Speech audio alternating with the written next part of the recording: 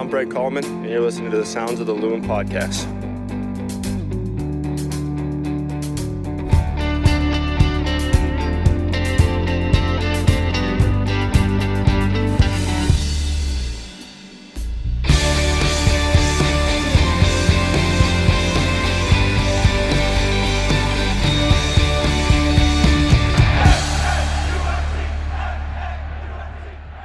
Good morning, afternoon, or evening, depending on when this finds you. Welcome to the Sound of the Loons podcast. I'm your host, Steve McPherson, and with me, naturally, is Cal Williams. Lightning round. Do you like jazz? I do like jazz, yeah. Do you have a favorite jazz artist, Nope. or is it just a general kind Just of... generic jazz. Generically, you enjoy jazz? Yes, Okay. correct. Have you seen any live jazz in the Twin Cities? Not in the Twin Cities, no. Okay. I have down in Kansas City. Okay. Oh, I'm sure there's some good jazz down in Kansas City. Something Convine, the street where it originated, apparently. Yes. I can't remember what the street name is, but there is a jazz quarter down there. Right. And Mrs. and I went down there one evening for a live gig, and it was good fun. Okay. Go-to karaoke song for you? Have I got to have one or One. Like if you're at an event and you have to do karaoke and it's one song, like you're not going in for the evening. It's just like, okay, here's the one you know you can nail. Well, I can't nail any of them Okay. because my singing sounds like a cat scratching a chalkboard. Mm-hmm. I would say, and this, a real element of irony, but by no means am I saying this just because it is Wonderwall because It's beloved. I mean, even Yeah. aside from Minnesota United fans, I think Yeah. it's a pretty good go-to. it's one I've always enjoyed singing. But I actually there is obviously the original version. If the DJ, do we call karaoke people DJs? Sure. We call them, yeah. Okay. Hosts? Maybe? Them. Yeah, Them. okay. Yes. If they have the acoustic version by Noel Gallagher, that's Okay. the one I like to sing. Like this solo. Yes. Yes. That's the one I like to sing. Do you like the Ryan Adams version? Have you heard that one? I don't think I've heard It's it. quite good. Really? I'll send it along to you. Okay. Okay. What breakfast would you be? Not what do you like, but what breakfast breakfast would would you I be? be? Yes. What does that even mean? I don't know, man.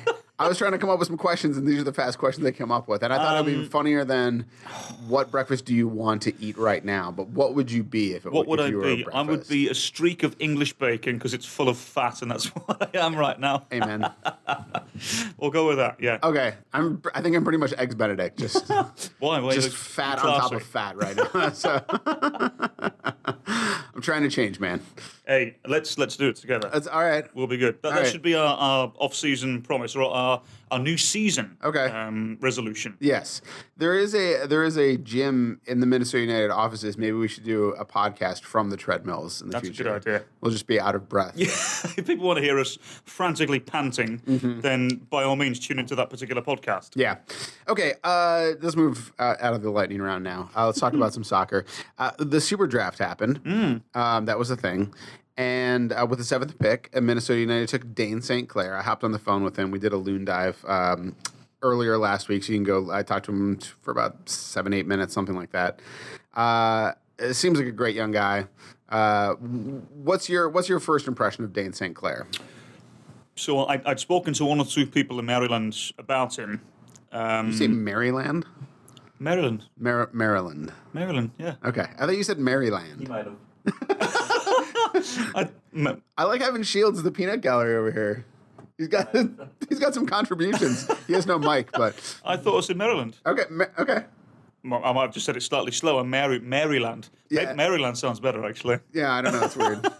All right. I spoke to the coaches of his university that he Sure, attended. okay, right. Yes, sir. Or some of them, anyway. And they said he's a confident young fellow. Yeah. And has every right to be because he was one of, if not the best goalkeeper in the NCAA last season. So it's obviously one for the future, as Adrian insinuated, as the goalkeeper coach John Pascarella insinuated as well. He's young, he's athletic. From all the clips I've seen, for a big lad, he gets down quite quick. He likes to play with the ball at feet, which is something that Adrian likes. Yeah. So a very modern goalkeeper. Modern day type goalkeeper, thing, yes, probably so. the best way to describe him. Yeah. Yeah. So I'm looking forward to seeing him develop. I really am. I'd be surprised if he got any first team action this season. Right. It wouldn't surprise me if he went down and played with Maddison a couple of times this year. I don't think he'll go and spend all season there, but I Sure. think he'll go and play a couple of times.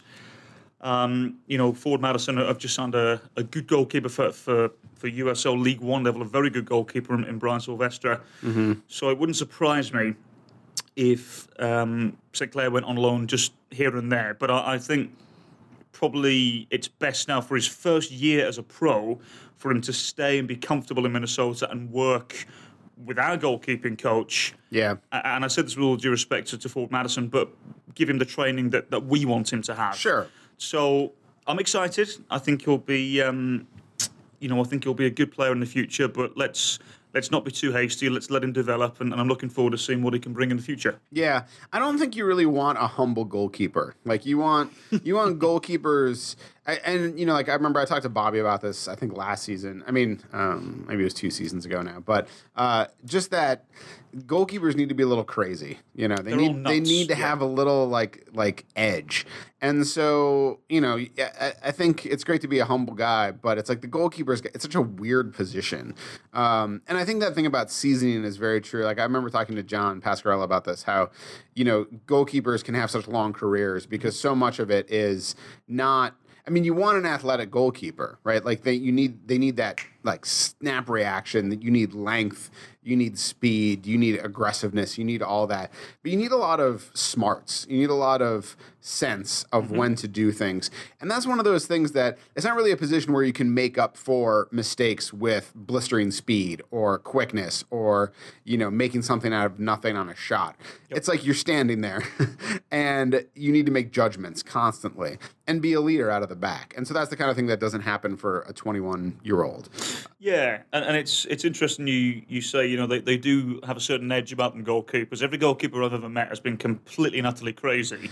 Whether that's a soccer goalkeeper or a hockey goaltender. The goalies in hockey are completely nuts. Who enjoys having a ball or a puck blasted at them as hard as the other person can? Yeah. That I don't find enjoyment out of that. And then the goalies, the thing in hockey that I've always thought was hilarious is how, at one point they started mandating masks for goalies. Good. And a lot of the old goalies were like, nah, like they got grandfathered in until they retired. They're like, you don't have to wear a mask. It's like, because they were like, I can't see, it's like, dude, do not get hit in the face with a puck. Wouldn't even contemplate not wearing a mask. Right. There's a reason why Jason is scary in the Friday the 13th movies because of the goalkeeper mask. Because those things, it's like the goalies are scary anyway. So. What we've always failed to mention with Jason as well is he was actually a hockey goalkeeper without a mask. Right. Now he has to have the mask on because of that, basically. Right, exactly. He's been hit in the face so many times, it's unbearable to look at.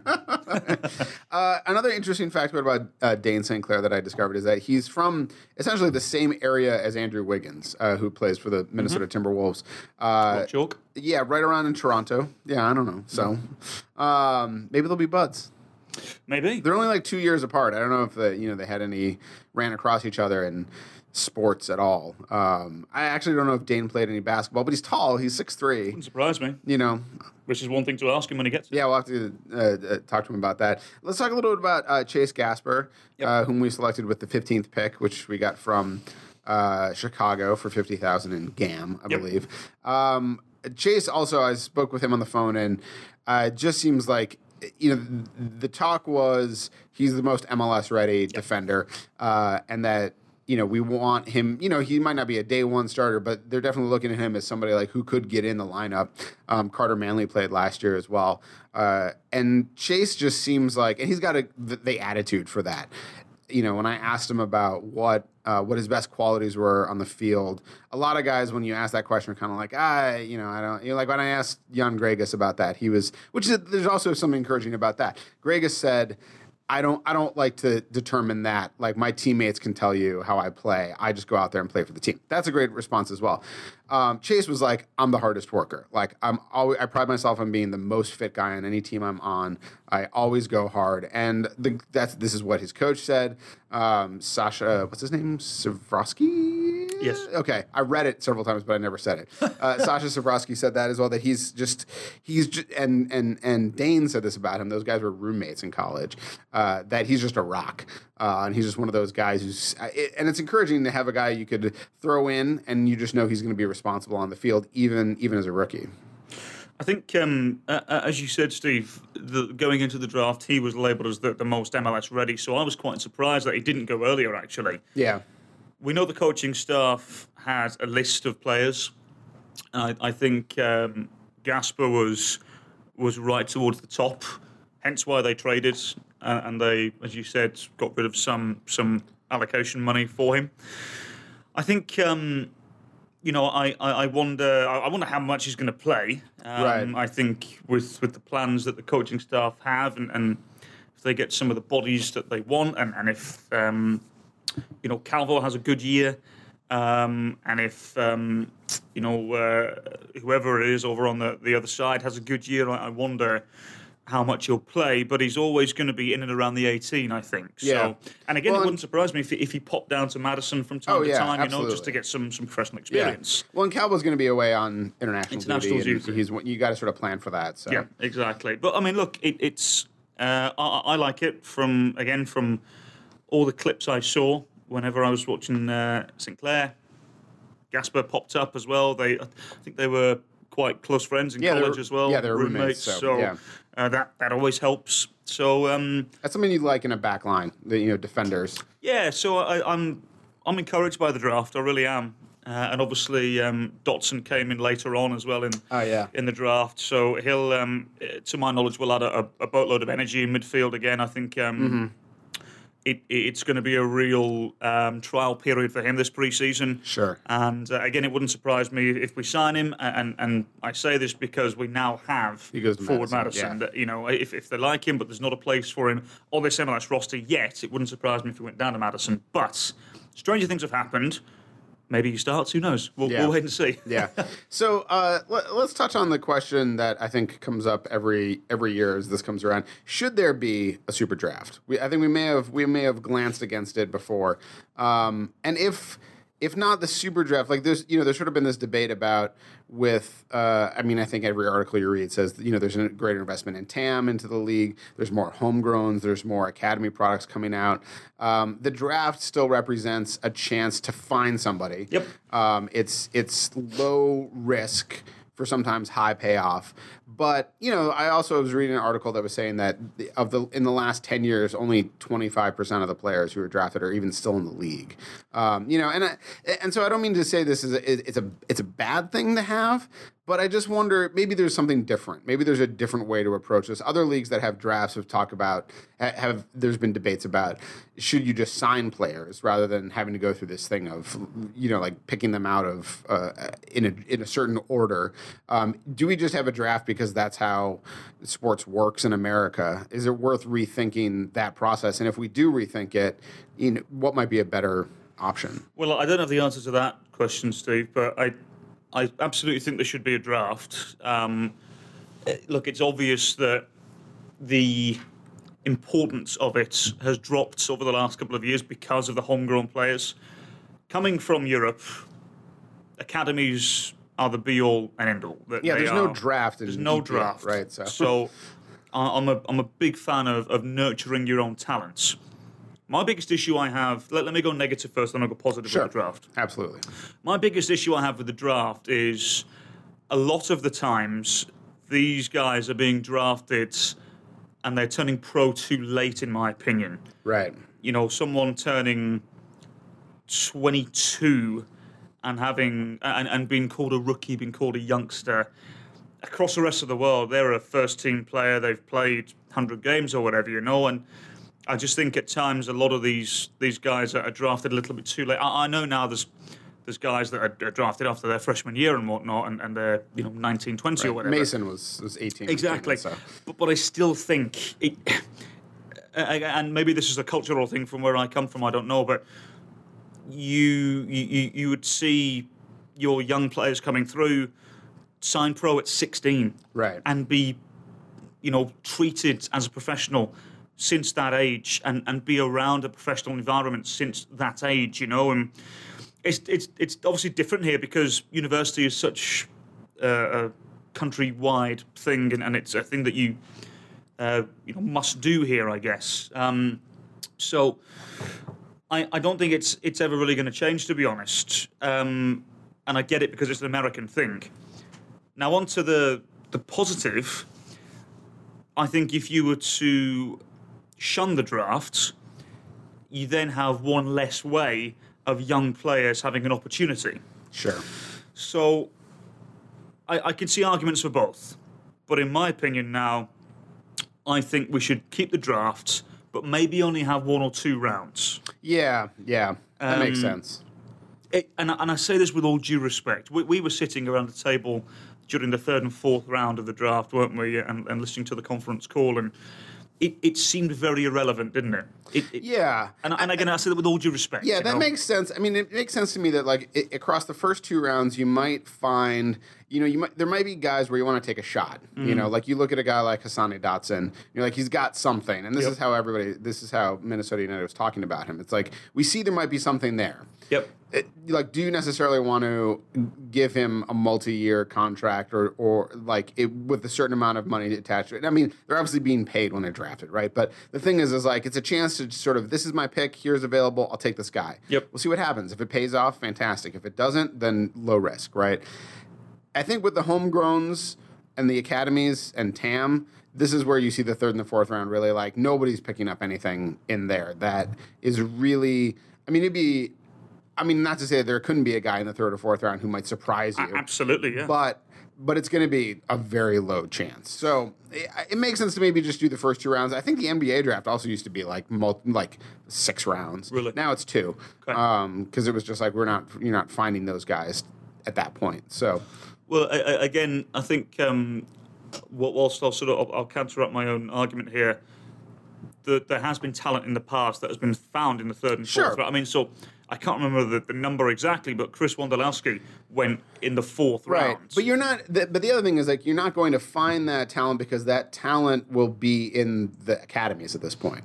Right, you know what I'm correct. saying? Well, you would hope so anyway. Like, I think the talent identification is going to be more robust at a younger age, such that you're not going to miss a guy like Wando is not going to go missed into those drafts. You would hope not, yeah. I mean, like, again, it could happen occasionally, but I think that what teams are finding is that those guys are in academies, those guys are homegrowns, and then as the USL becomes more robust, those guys are going to be in the USL as opposed, and so you're going to be drawing on players from your own academy, from the USL, from overseas using TAM, things like that.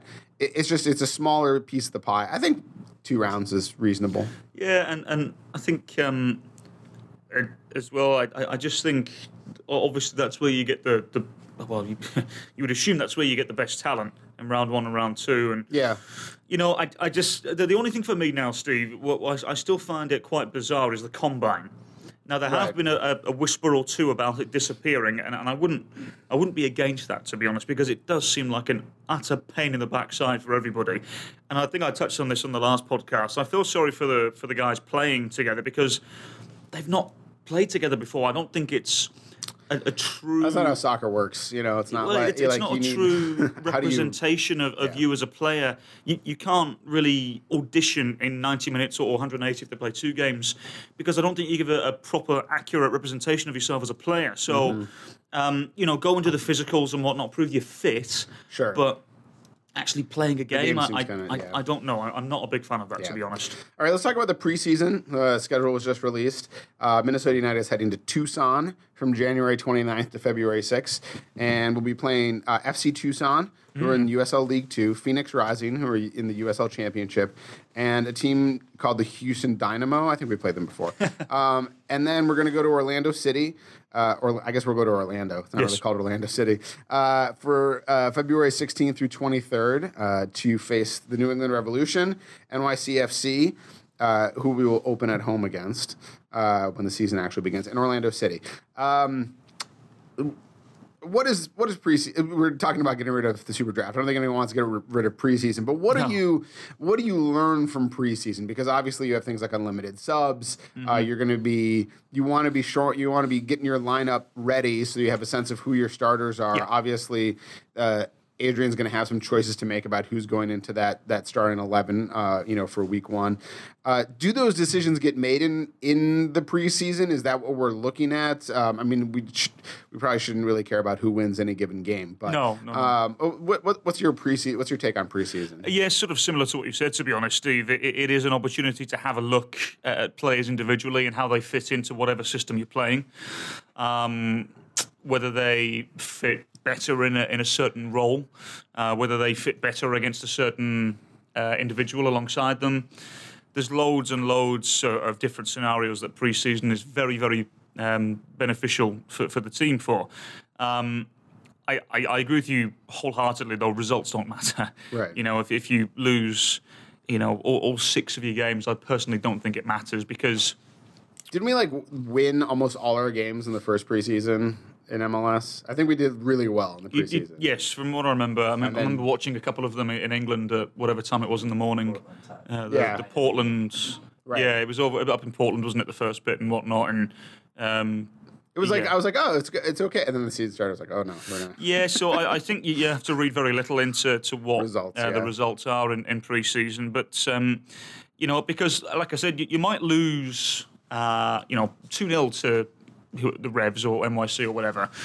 But what you've gained from that game, you might have gained a new opinion on someone who you thought could play someone but probably can't. Or... you might have put somebody in a position that you didn't think they could play, but actually they can. They've impressed there. So, the biggest question for me going into pre-season, Steve, with the roster that we have right now, we are all fairly certain that Angelo Rodriguez is going to be the centre forwards. Right. The biggest question going in, and Quintero is going to play underneath him. The biggest question is who plays either side of Quintero. You're doing this again. This is exactly the next thing I want to talk about. You're we got telekinetic, telekinetic. Yes. I mean, you're throwing me across. I was going to say, I wish I had telekinetic play. Telepathic connection. Let's go into. I don't have too much to say about the preseason other than just to mention it and say it's a good chance to see guys for the first time. We're going to get to see Ozzie Alonso. We'll see guys. That question about how the roster is shaping up, I wanted to start with the fact that with Molino and Finley returning, and we have Romario and Miguel, the two Ibarras, the Ibarrai. That's, all 4 of those guys are good, and that's for 2 positions. So, obviously preseason, we're probably going to see some of those battles. But what's your feeling on how that's going to shake out and who's going to be on either side of Darwin? So we have to stress that it is as the roster is right now. Right. Obviously, we're going to see 1 or 2 people that we don't know at the moment as well. Like, for example, some of the guys that we drafted in the 3rd and 4th rounds, I think may get an opportunity as well. So I think, from as I said, as the roster is now, I think Romario Ibarra may be used as a centre forwards. Yeah, I thought about that as well. Obviously, Abu Dunladi, we all know it was a sophomore slump last year, had a couple of injuries which obviously halted his progress. I think at the end of the day, the coaching staff are going to go with the, and it's obvious to say, but they're going to go with the best players there. I wouldn't want to be the people making this decision, though, because in my opinion, you probably go with Finley and Molino either side of Quintero. But that's been extremely harsh on Miguel Ibarra, who I thought was very good last season as well. Yeah. So I don't know, Steve. I think we're going to see a mixture of all of them over the 7 games that we play in pre-season. And I would not like to be the man who makes that decision. Yeah, and in some ways it's not a bad problem to have. No, not at all. Because you've got both Molino and Finley coming back from injury. So you don't, they should be, based on having talked to them last season, they should be on pace to be fine. But you never know. You've got Romario Ibarra, who came in probably somewhat less than physically fit. Yes. And played well, though, showed sparks, and again showed that scoring ability, which you could see him up top, possibly not just on the left wing. But and then Miguel just worked his butt off last year to be amazing, and Finley is also a really hard worker. Yeah. So, you got guys who want to do the work. it's not a horrible problem. That each of them have good qualities, and then things that you're gonna worry about in terms of endurance or in terms of fitness or in terms of certain matchups or things like that. So it's not really too bad of a problem to have multiple options like that. No, we'll throughout the preseason we'll see a sprinkling of different combinations, no doubt. So, and not just with the three behind Rodriguez either. I think in the central midfield as well. I mean, you would expect on paper Alonso and Gregus to be the starters moving into the regular season, but I think in the preseason we may see. Well, we will see Colin Martin. We will see Rasmus Schüller, you know. And Schüller made a really strong case for himself last year. I really, as somebody who, when Rasmus came in the first season, he obviously struggled out of the gate. He went away on loan, and we talked a lot about how he came back and he seemed really ready. But he led in a lot of categories that you wouldn't necessarily peg him for immediately. I think he was near the top in MLS for interceptions and tackles, you know. So he's made a strong case for himself as a very flexible box-to-box midfielder who freed from, I mean, you know, Ibson isn't with the team anymore. I mean, I am one of the hugest Ibson lovers on the planet. Like, he's fantastic. He never played a lick of defense that was really worth anything. God bless him. Not great when you're playing as deep as he was as well. Right, exactly. So Rasmus had to cover a lot for Ibson in terms of that, but he was also a good playmaker. He got forward. I'm interested to see Rasmus alongside a player like Alonso, at points, because Ozzy is just going to sit back there and be that backstop. What is that going to do for Rasmus as far as opening up his game? What about Rasmus and Gregus together? You know, Rasmus has shown a defensive acumen. Maybe Gregus can get forward a little bit. Maybe you can flip those things. So absolutely you can. There's fascinating combinations to be seen. And I certainly don't think this is. I don't think this means that. I think there's a lot of options and time there. Colin Martin as well had some flashes. So. Yeah, and I mean, you know, it doesn't necessarily mean that we'll go 4-2-3-1 as well. It wouldn't surprise me at all if we saw a 4-3-3 in pre-season as well, just to try it out. I like 4-3-3 a lot. I mean, it just oozes attacking nature, doesn't it? Yeah. It's like, all right, we're going to go for this. Well, and that way that SKC uses it with the fullbacks running up and Sanchez dropping back to give you sort of a 3-5. You know, like you can sort of muck about with that if if the personnel knows what they're doing. It can be super flexible. So you know, pushing those fullbacks up can be really fun. So let's talk a little bit about the back half of the field. We talked a little bit about that front half. We've touched on Gregus and Alonso, who are additions. You know, we have rumors, which again they're just rumors about a young goalkeeper, about maybe adding another fullback. There's stuff out there. It seems like the team talked about. The defense needs to get better. Yep. It seems like they put their money where their mouths are on that, because this is what has been focused on is the defense. How do you feel like the defense is shaping up for the roster? I think it's fair to say that it needs upgrading. I think at fullback, and in my opinion, I think another centre back to push Boxall and Coleman as well is not going to be a bad thing either. And I say that with all due respect to Manley and Ormsberg, who again I would expect both to go back and forth with forward Maddison next season.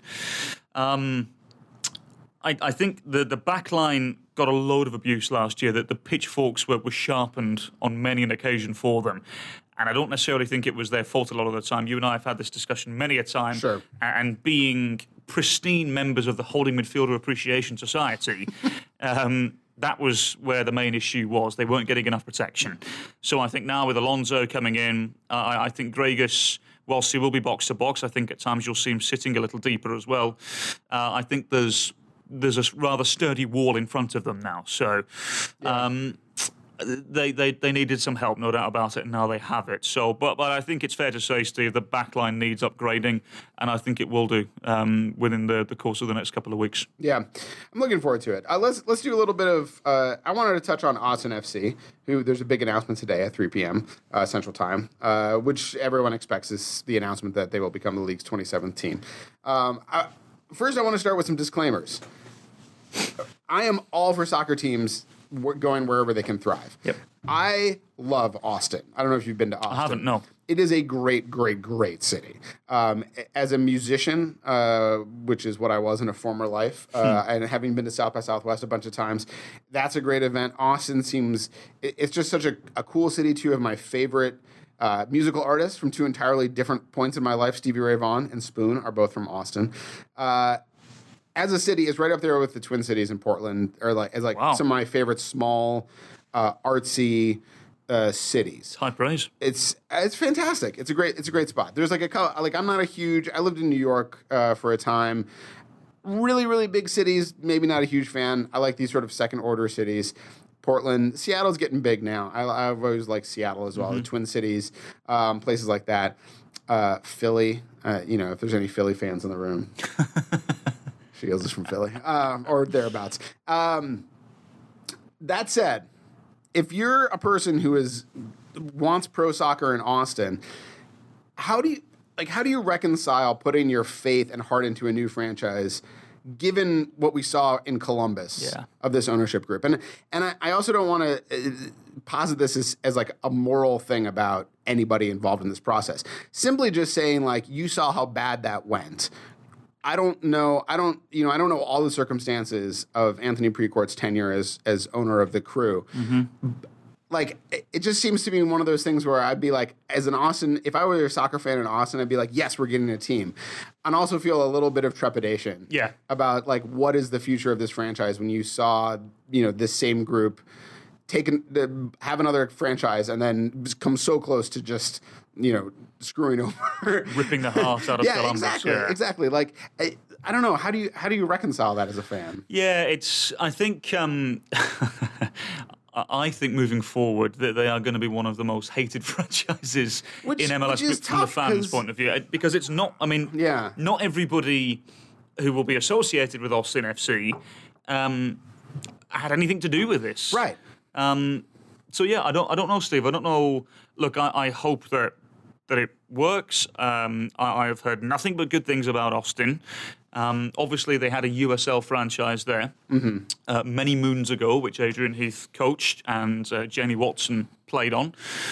Jamie has said to me many a times that Austin was one of the best places he'd ever lived and really enjoyed his time there, as did Adrian. But why didn't a USL team work? Right. Why? So I'm slightly skeptical now as to why is Anthony Precourt so sure that MLS is going to work there? Because to my knowledge, there's no other pro teams there, correct? It's just it's the University college. of Texas is there. Okay. Sorry? Massive. Shields is indicating it's massive. Yes, obviously college sports is huge there. Okay. Football is huge in Texas. Right. There's it's there. I mean, I think you sort of get into this question of. I remember when I was a little kid. Let's throw all the way back to little kid nib. Asking my dad at one point about, like, why is there always like a Burger King next to a McDonald's? Like, wouldn't you think you'd want to spread out where those things are?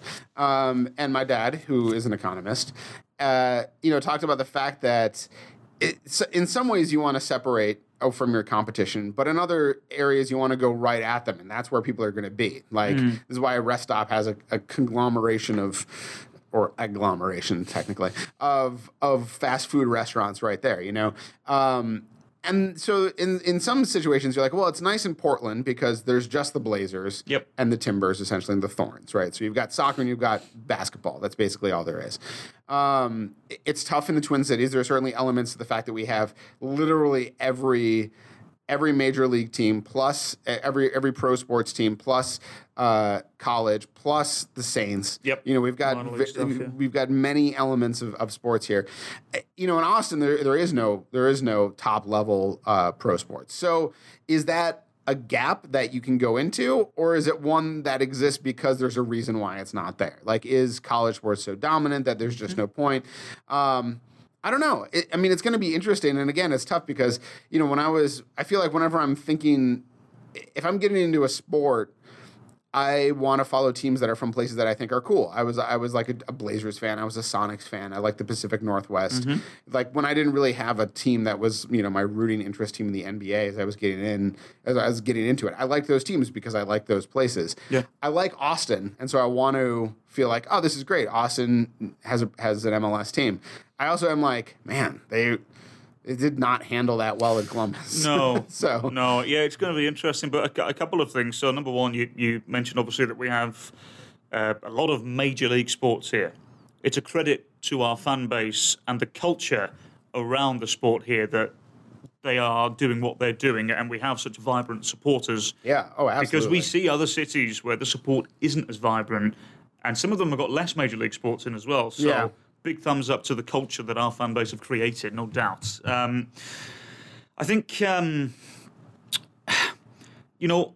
one thing which I always revert back to when we talk about new teams coming in, and I agree that, it feels like the state of Texas is now overloaded with MLS teams. I don't think anybody ever thought we'd have 3 teams in the state of Texas. Right. Oh, there's a lot of soccer there, right? I mean, that's There the is, thing. but it's not the number one. We know that American football is king there. Sure. Which is fine. But I thought the same when Atlanta came in. Yeah. I'll be honest, I was one of the first people who, when we all found out that Atlanta were going to go to MLS, or MLS were going to go to Atlanta rather, I was thinking to myself, why? It's college football territory. Yeah. The pro sports teams weren't drawing very well at that time. Now, maybe that's another reason why they went there, because the pro sports teams weren't drawing very well. But Yeah. it can work. And what I will say as well, I mentioned about USL not particularly working in Austin. I also think it wasn't necessarily the fact that it didn't work in Austin. I think it was because the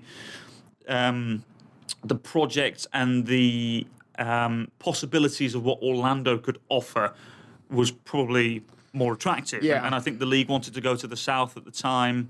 In terms of the southeast, MLS wanted to, so Orlando saw an opportunity, blah, blah, blah, blah, blah. Also, soccer has come a tremendously long way since Austin had a pro soccer team as well. Yeah. It was like Just 5 years ago, it was 2009 or whatever. totally different. It's a right? So, long, yeah. long time Yeah. ago. So I wonder now with, the maturing soccer fan base in this country, if it'll work. And places like Austin, I wonder if it could be similar to Portland, similar to Minnesota. I wonder, the fan base, if they latch onto it, if they believe in it, I think it could be a good thing. But it, unfortunately, at least for the first couple of years of its existence, the franchise is going to be slightly tarnished because of the way it came about. Yeah. And there's nothing they can do about that. Yeah, I mean, I think Atlanta was incredibly smart. Again, I think they took a lot of things that were could be weaknesses and use them as strengths. I mean, I think the thing you hear most often is that Atlanta is a city of transplants. Like, it's a lot of people who come from other places, and they really made Atlanta United feel like this is where you all come together from someplace else. Like, this is now your new team. Like, whatever other team you have someplace else in another sport, like, this is your team to have here. They also just spent an ungodly amount of money. So like it's good to be smart. It's even better to be smart and then put a lot of money into it. So Always helps. So if I think that solves a lot of problems. Yeah, and and it doesn't, like, if you spend money badly, it doesn't solve problems. But if you have good ideas, I mean, I think, and so that's a point in the favor of, for whatever reason, obviously Precourt had soured on dealing with Columbus. Whoever side you believe, it certainly wasn't working, and he certainly wasn't spending the money there. Yep. If he believes in Austin, and he's got the money and he spends there, and they're smart about it, then there can be success. I mean, Oklahoma City's done a pretty good job overall with moving from Seattle. That team was essentially stolen from Seattle, basically. Mm-hmm. Yep. But I think there's still some soreness there. I remember seeing recently that the Hurricanes came from Hartford. They were the Whalers, I think, in the NHL, and they've been wearing Whalers throwbacks, which everybody's like, "Oh, Hartford Whalers, this is great," and people are like, "Man, could you imagine if Oklahoma City wore Sonics throwbacks? Like, people would riot, you know." And I think even some people in the NHL feel a little badly about that. I don't know. It's gonna be interesting. It'll be a thing to watch. They won't be joining the league for a year at least, right? So I would assume so. Yeah. Yeah. I would assume so. I mean, But they're look, not coming in this year, so No, but at least a year, if not longer. But look, they've Miami's Miami, coming in. possibly good point shields. I think the fact that they've had this stadium plan as well, and if you've seen the renderings, it looks fabulous. Yeah, And, that seems to be the thing now in MLS, as it should be. You should have your own stadium plan. I think that it's good that the league sort of accepts you can't have it straight away. You play in temporary venues as we did for a little while, and then you build your own stadium. What I'll say about Columbus, Steve, is that when we were there towards the end of last season, it wasn't my first time in Columbus. I've been there a handful of times now, and every single time it felt quite stale with the Crew. It felt like the opportunity had bypassed them already to grab a fan base and to be not relevant. Relevant's the wrong word because the Crew are relevant, but to be a major player in that market. It felt like the opportunity had gone. Now I think what we're going to see, hopefully, with a new stadium coming in, with new owners who seem really into it and understand what they have to do, I hope what we see now in Columbus is what happened in Kansas City. And the new stadium revamps everything and they become a major player in that market. Because the Crew fans, those loyal ones that have stuck around for all those years, really, really deserve it. Yeah, sometimes you just need a change. Yeah. And it's hard. That's sort of a hard thing to. I think anybody who's lived a good amount of time in this world understands that sometimes the situation is like you can measure what's good or bad or working or not working, but at some point it's just like, the way the Precourt's ownership of the Crew ended was messy, but it's ultimately good that it happened because it gives Columbus a new lease. I think we see anybody who follows Minnesota sports has seen that with the Timberwolves in terms of, whether you think Tom Thibodeau was a good coach or a bad coach or could have done better or could have done better in the future or whatever, it would just reached a point where something had to break, and it did. And now they have, Brian Saunders, Flip Saunders' son in there. Is he the coach forever? No, not necessarily, but he's brought a level of just like fun to the team. That's the immediate payoff. Does it sustain? Is this how you stick with him or whatever like that? But I think it's an example of how in sports sometimes it's like, listen, it's sports, right? Yeah. Like if you need to shake up, let's shake it up and then change and see how we can go forward. It gives the Crew a huge new chance to have a great new facility. Yeah, absolutely. I think there's a couple of franchises who are in need of a little shake up and changing things a little bit. You look at what DC United did moving into their new stadium. Yeah, they've been bringing in Rooney. They've been waiting for that stadium ever since they came into Major League Soccer. And, they're a league original, for those that don't know, came in 96. This was long overdue. Yeah. And I think it's really revitalised DC United in that market. And as you said, the signing of Wayne Rooney also helps as well. I guess. All right, well, thanks for joining us for the 40th Sound of the Loons podcast. Be sure to leave us a nice review on iTunes, or at the very least a 5-star rating, and follow the team on Twitter at MNUFC. You can follow Cal at CalWilliamsCom. You can follow me at Steve Entris. And remember, there's only one person in this whole world like you, and people can like you exactly as you are.